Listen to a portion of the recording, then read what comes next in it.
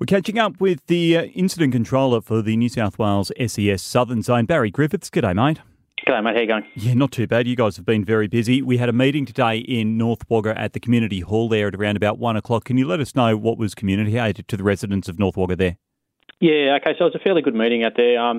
The Bureau earlier today, put out their updated flood bulletin that delayed the peak moving through Wagga until Sunday instead of today. So we informed them today that the evacuation warning for North Wagga and low-lying areas of Wagga and Gumley would still be in place, but there would be no evacuation order issued today as the situation's developing.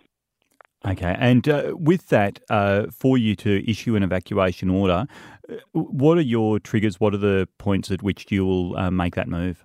Yeah, so the triggers at the moment we're using 8.97 metres for the low-lying areas outside the levee at North Wagga will be a trigger because that's when they start to get inundated, and 9 metres at North Wagga inside the levee because that's when they lose their last element of road access into the town. So at this stage, 9 metres will be reached Sunday evening around about 9 o'clock from what the Bureau has been saying. So at this stage, as I spoke to the town today, we'll do a meeting again tomorrow at 1 o'clock, and based off the predictions and the modelling that we get, we'll indicate too whether we're going to conduct an evacuation or we'll keep the warning in place. Obviously, some indication of where the river's at with what's happening further upstream at Gundagai. How's that looking at the moment, and how's it looking compared to what was forecast? Yeah, so it's looking pretty good at the moment. We sent a recon flight up earlier this morning, and then they've just come back and we've just gone through the footage. The river looks like it's peaking at Gundagai soon, or in the next short couple of hours. It may come in lower than the predicted height of 9.1 metres, so we're pretty good.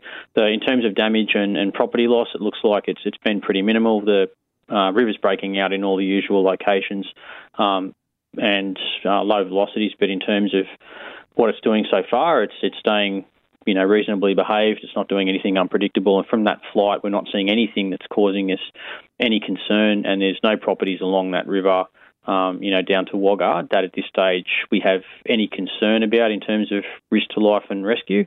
It's just, I guess, that question mark over how high it's going to get at Wagga, and then what we need to do in terms to keep people safe. In terms of getting more water into the system, what is the forecast for the catchment area? So at this stage, I haven't seen the latest in terms of rainfall. The rainfall should be easing and just some general rain. So it's going to be light rain. I haven't seen a figure for that at this stage, and we're not anticipating any future big inflows up until the point of next week when the next cold front comes through. Okay. And for people who are in and around North Wagga for preparing their homes, what should they be doing? Yeah, so if they live in those parts of Wagga that are low-lying, so around North Wagga, Gumley, Flowerdale, Morong and Pomegranate, adhere to the information they've been given. We conducted a door knock earlier this morning as well, so continue to prepare.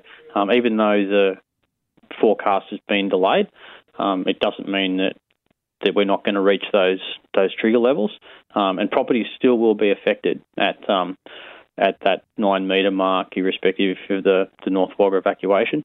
It's still likely that we'll lose access to Unoni Bridge. That'll go under at 8.15. So from a broader perspective, the community needs to be prepared to, if you need to cross the river, be restricted to Gobba Bridge.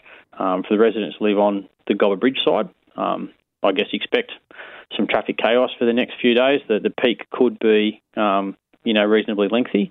So even if we haven't done an evacuation, I guess there's going to be some issues with infrastructure and roads crossing the bridge. And the other one, and the other key message that's starting to influence things at the moment is sticky beakers. Please, if there's no reason for you to be in and around the North Wagga area, then please let the people work in there.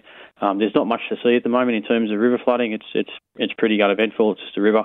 So if you can let people just do what they need to do and prepare to evacuate, that'd be great. Is there anything else that you need from the community at this time? No, just to keep listening to our warnings and information and acting on anything we say.